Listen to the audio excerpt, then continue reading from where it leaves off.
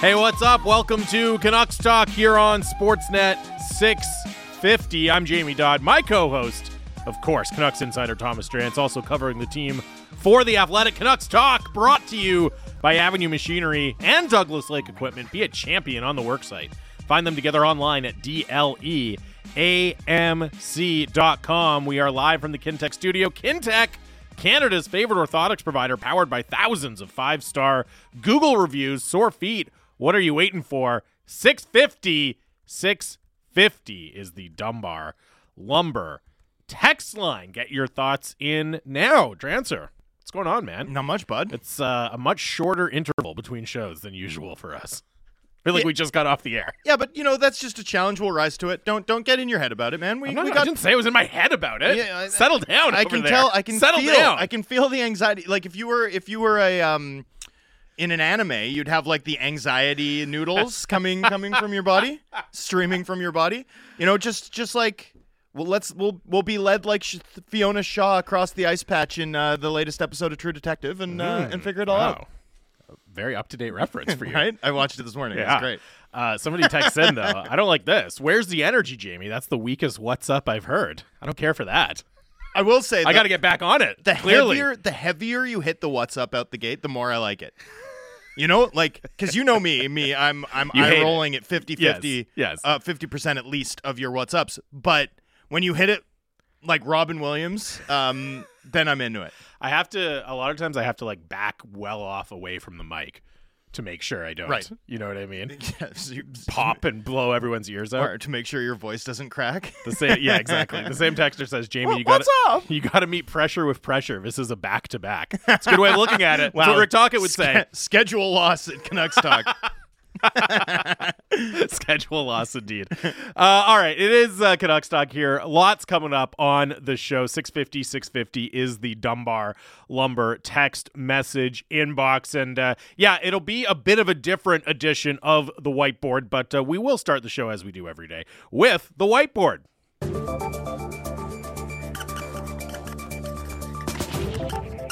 All right now, fellas. Hey, let's focus up, huh?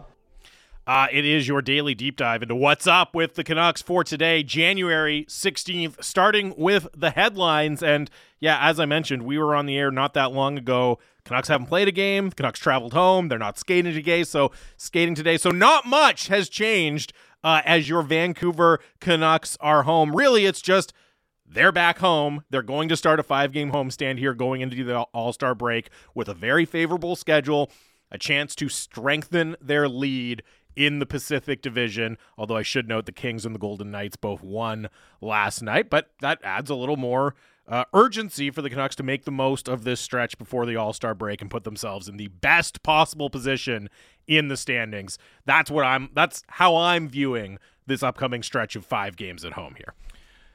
Yeah, I mean, it's time to make hay, right? You've got absolutely Arizona, you've got Toronto. Honestly, those are the toughest games they've got on this slate, right? Because then it's Blackhawks. You got the without Blues Bedard in there. Yeah. Oh. Shout out to Jason Dickinson, by the way, getting the big contract extension. Jason Dickinson, 2-year, 4.5. I love that the Blackhawks are just like, the salary cap is fake until we have to pay Bedard. So the next 2 years, hey, Foligno, Jason Dickinson, what do you guys want? Name your price. Come on down. Yeah, I do think there were more creative ways to leverage that space. Probably true. For value, to be totally honest with you. I mean, remember last year I was sort of joking about how they should sign Alex Killorn for 1 × 12, right? And with the idea that sort of you get Killorn to play with Bedard, but then you also get to shop Killorn at $6 million. You know what I mean? And then just do it again. Like I would rather see them target higher end guys with wild AAVs. Right, than inflating the Jason Dickinson tier AAV. Right. Like just to get him to stay. Especially if you're gonna offer Jason Dickinson 4.5, like why not monetize him at the deadline as like a good 3C who's played really well? There's teams that you could probably get a 2nd-round pick for that. Yep. And then it's not like if you gum to him on July 1st and offer him 4.5, you're not going to be the highest bidder. That's what I sort of don't understand. If we were a Chicago Blackhawks podcast, I'd be you'd be absolutely hammering them. I'd be like, I don't think they're using cap space right. Not to spend too much time on the Blackhawks here. I think their plans for the season probably got a little bit derailed, right, with the Taylor Hall injury, the Corey Perry situation. Now Bedard's out, Jason Dickinson's like literally their best forward in the lineup. They trade for Anthony Beauvillier. Beauvillier gets hurt. Yeah, so I think there's probably an element of that's all-star forward Jason Dickinson. Yes, to you. like we just can't have less talent than we currently do. You know what I mean? I think that's probably entered into the calculation for them. Just as an organizational directive, this is as low as the talent level can go. We knew it was going to be a long build, but we didn't think we'd have less talent than San Jose. Yeah, and there they are. So anyways, not a lot of headline stuff. I mean, the Canucks did make a roster move. We'll discuss that in the lineup and roster notes section of the whiteboard, but not a lot of big headlines concerning the Vancouver Canucks right now. There is some rumor stuff to dig into, courtesy of our friend Rick Dollywall from Donnie and Dolly. And of course, Don and Rick will join us tomorrow on the crossover. In the broadsheet section of the whiteboard here, a bit of just a roundup of news and notes from Rick Dollywall on Donnie and Dolly today. And, a few of the interesting things. Talks about the interest in Jake Guentzel, and one of the things he mentions is, the decision the Canucks will have to make, and, Rick also says, look, this is the time now that Eastern road trip is done. There's going to be some really intense meetings and a lot of conversation between the Canucks front office, the coaches, the scouts, all of that as they try to decide what to do. One of the things on the agenda is going to be, okay, let's say Jake Guentzel is available, which is still a hypothetical. We don't know. Let's say he is available. Would he be a pure rental, or is there a way they could possibly keep him long term? And even if you're not just looking at that question in regard to Jake Guentzel, but just in general, right? The debate between a rental versus a player with some term versus a player that you might want to sign long term, right? Because that could apply to, Elias Lindholm. That could apply to Chris Tanev. That could apply to a bunch of other players on the trade market. It really illustrates what a fascinating position the Canucks are in with the team playing as well as it is, right? Clear need in the top six, but also so many UFAs and two really, really complicated and high-priced RFAs in Elias Pettersson and Filip Hronek. So if you're trying to plan, okay, is this guy a pure rental or can we sign him long-term? What does that look like? How many resources do we have available to play with going into next year? That's a really difficult thing for the Canucks to do right now and a really difficult question to answer, I think, at this point of the calendar. It's a fascinating moment that this team finds themselves in, right? Where their form has ticked up so significantly, like so materially over the last 10 games or so, especially the last 7, especially on this last road trip, that, should it continue, you've got the sort of baseline that can prevent what I still see as some inevitable regression in terms of the team's shooting percentage, right? Mm-hmm. I don't know if you saw Dom Lucian wrote an article about cup favorites today. Yep, I did. And pointed out that if you remove Miller, Besser, and Pettersson from the sample, the Canucks forwards are still shooting 12.3%, right? So it's like, even if you're making you can't...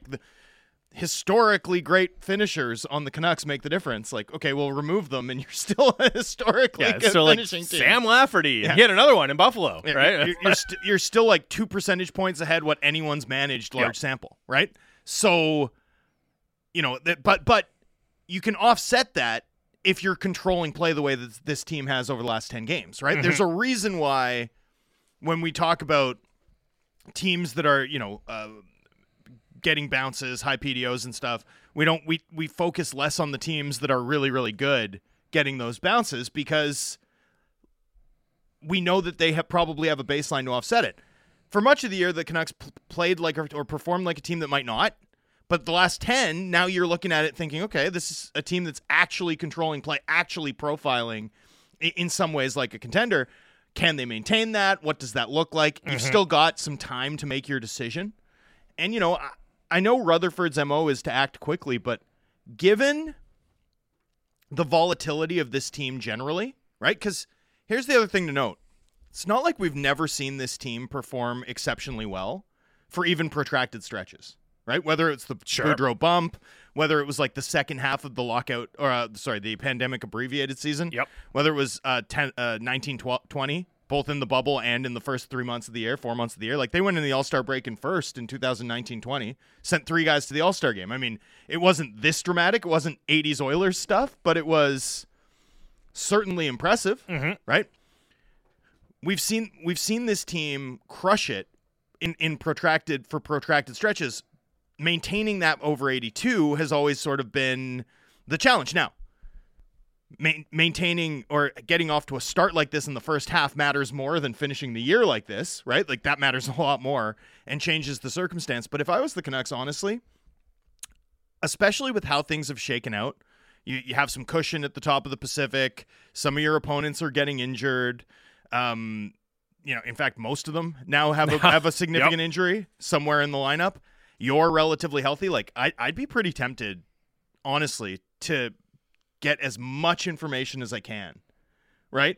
About my team, about the rest of the West before really parting with significant assets. Well, and I think this next stretch of 5 games is going to be huge for that, right? You have, you get to tinker with the lineup a little bit, maybe try some different things out, see what you have, or at least gather more data in that second line, and how much of a problem is that for you? Can you keep the Lotto line together? Is that the optimal version? Like, this is the perfect opportunity, right? With these next 5 games, come home, lots of rest, lots of time to practice. Not condensed. All of that, exactly, right? Good point. This is your perfect opportunity to try those things, think about those things, and kind of, it's not the final chance to take stock, but it's a really, really good chance to take stock and decide, okay, what do we need, right? And that's what we need for this season, and that also maybe is, on a player like Guentzel, like, would they be a fit long-term for us as well, right? And it is a hard... The other one thing that's hard, though, about it, right? The one thing that's hard about this next 5-game stretch is, you're home, these teams aren't super formidable, right? Like, the hardest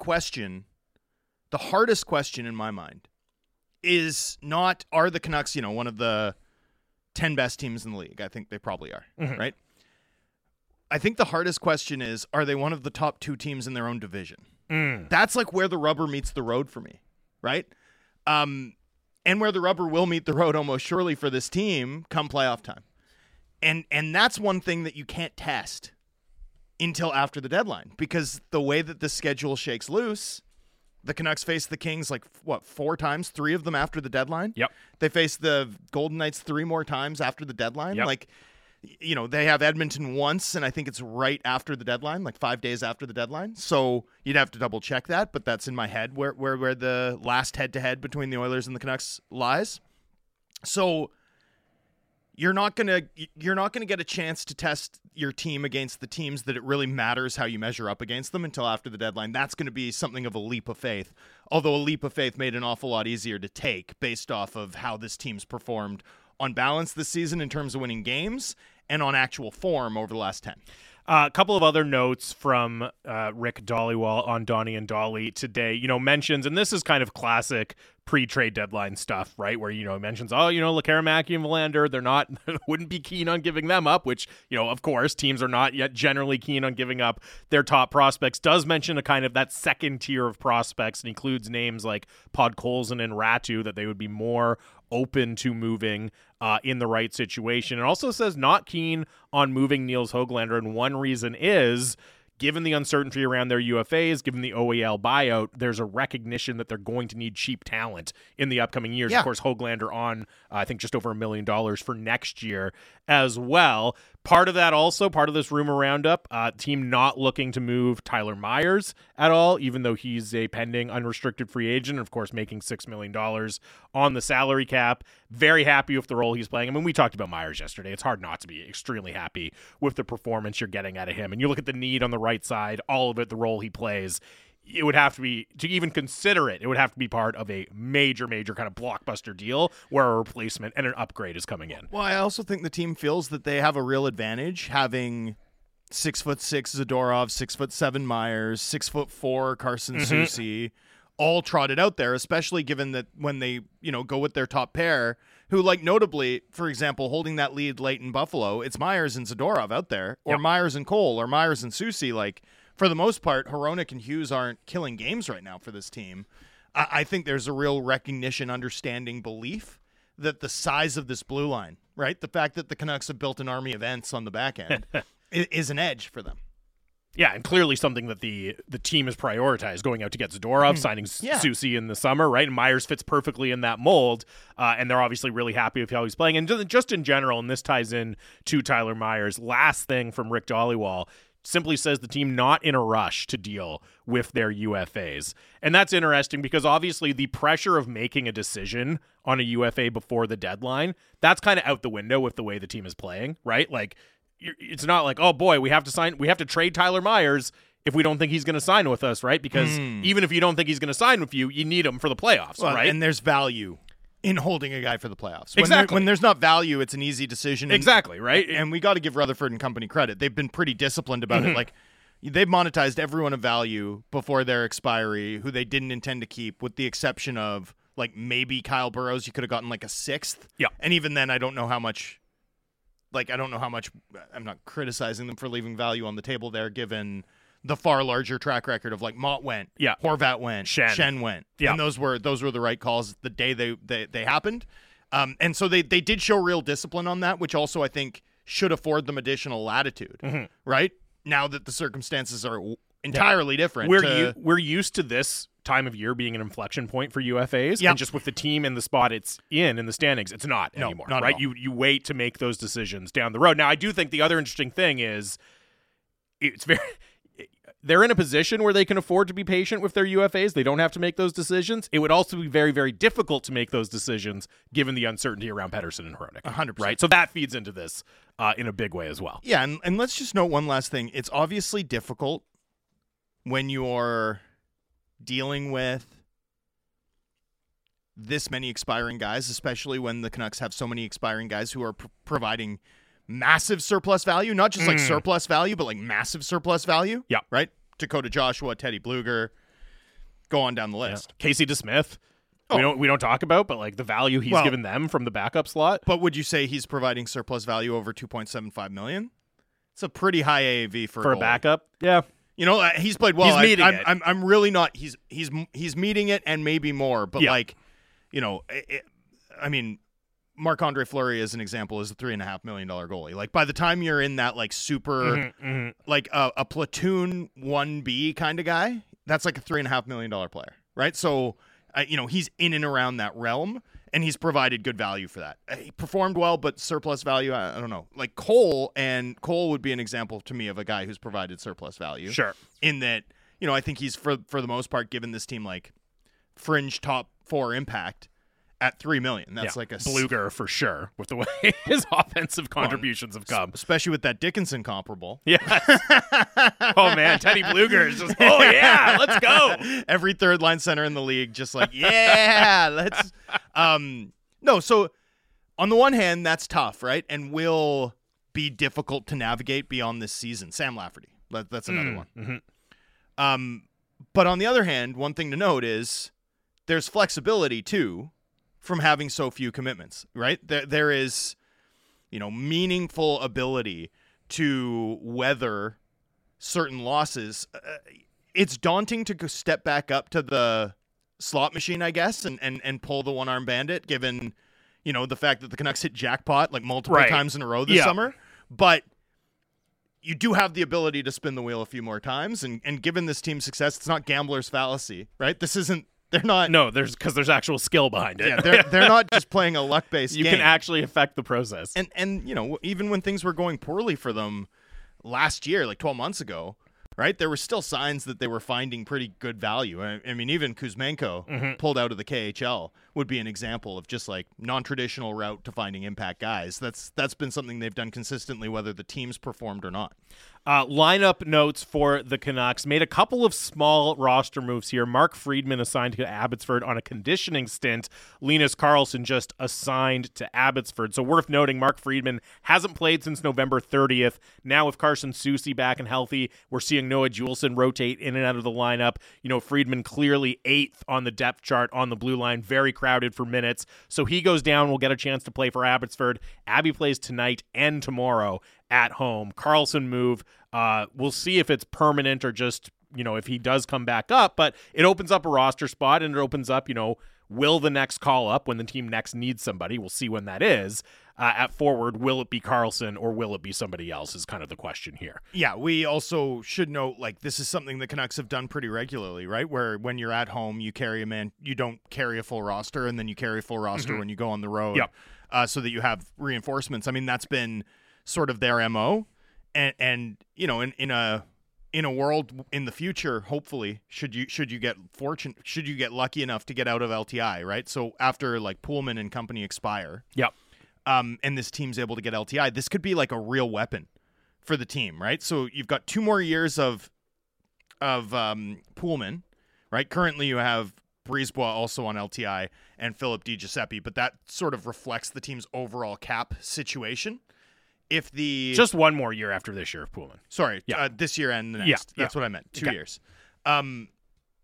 Once you get out of that, this ability to shuttle guys up and down will actually benefit you in allowing you to like gain more cap space as the year goes along and buy more aggressively at the deadline. I mean, if this team can get out of LTI and be like ascendant for a 2 or 3 year period, this is where Abbotsford can pay real dividends, Yeah. like be a real advantage for the Canucks cap west. And even now, it's, an advantage to, hey, get these guys some minutes who need minutes, right? And it's easy to do, and they're still on hand and close by while you're at home here if you need to recall them in any way. So, I saw a lot of people, of course, anytime there's a roster move and there's as much trade speculation as there is around the Canucks right now, it's like, oh, is this the precursor to a trade? And, hey, you never know, but I think this is just an opportunity to get a couple of guys who haven't played a lot some minutes down in Abbotsford while the team has a couple of days off here before their next game on Thursday against the Arizona Coyotes. Playoff forecast, we didn't update it after the Blue Jackets game last night. No surprise. I mean, 1 point on the road. It's not going to change things too much here. So, of course, they're a 99% chance to make the playoffs still.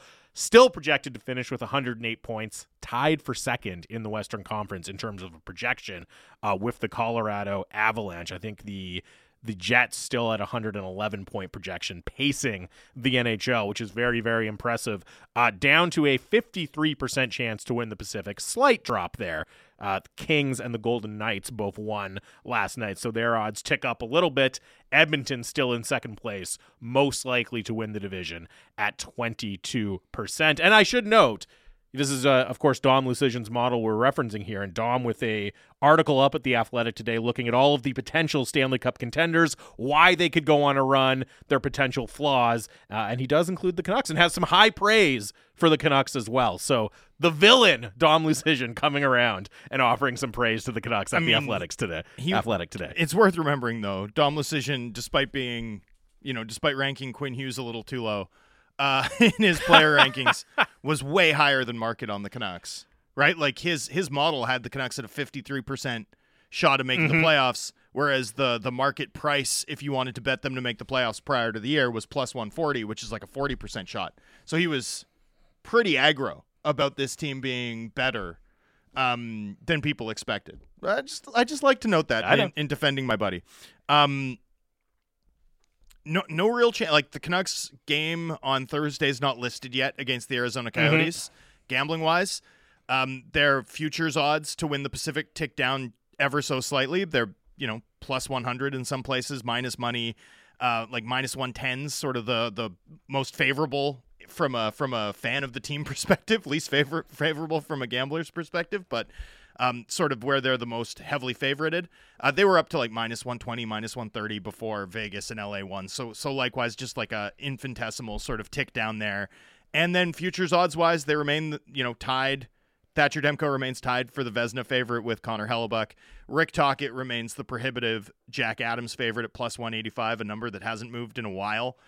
You'd think at some point he'll go into minus money and become like a really prohibitive favorite, but I guess the market's still tracking Laviolette and Tortorella as real possibilities. I got to think Rick Bowness gets some buzz here at some point as well with what the Jets are doing. Yeah, it's interesting. Yeah, I don't know why that hasn't those numbers just have not seemed to adjust, and in fact, Bonus is like 16-1. That seems like a pretty good buy low opportunity, given that they're in first place in the NHL. Yeah, interesting take. I don't think you're wrong. There's also, the games that he missed dealing with a family illness, right? Bonus is a really likable guy. Yeah. That team's been a great story. And yeah, you know what? That's an interesting one. I like that. I also think the coach coming in to coach against the Canucks on Thursday, Andre Tourigny, is 14-1, and you could see him maybe getting the mix. Anyway, this club continues to employ the Norris favorite, tied for the Vezina favorite, the Jack Adams favorite. So pretty good. things are still sunny in Vancouver, Yeah, at least indeed. until tonight. That is the whiteboard for January 16th. Keep your texts coming in. We will take a break here. Matt Marchese from the Fan 590 in Toronto. You hear him on the Jeff Merrick Show every day here. He'll join us next with his view of the Canucks. Look ahead a little bit to the Leafs game on Saturday as well. The Leafs going through Western Canada playing the Oilers tonight. So we'll talk to Matty about that. That's coming up next here. Canucks Talk, Sportsnet 650.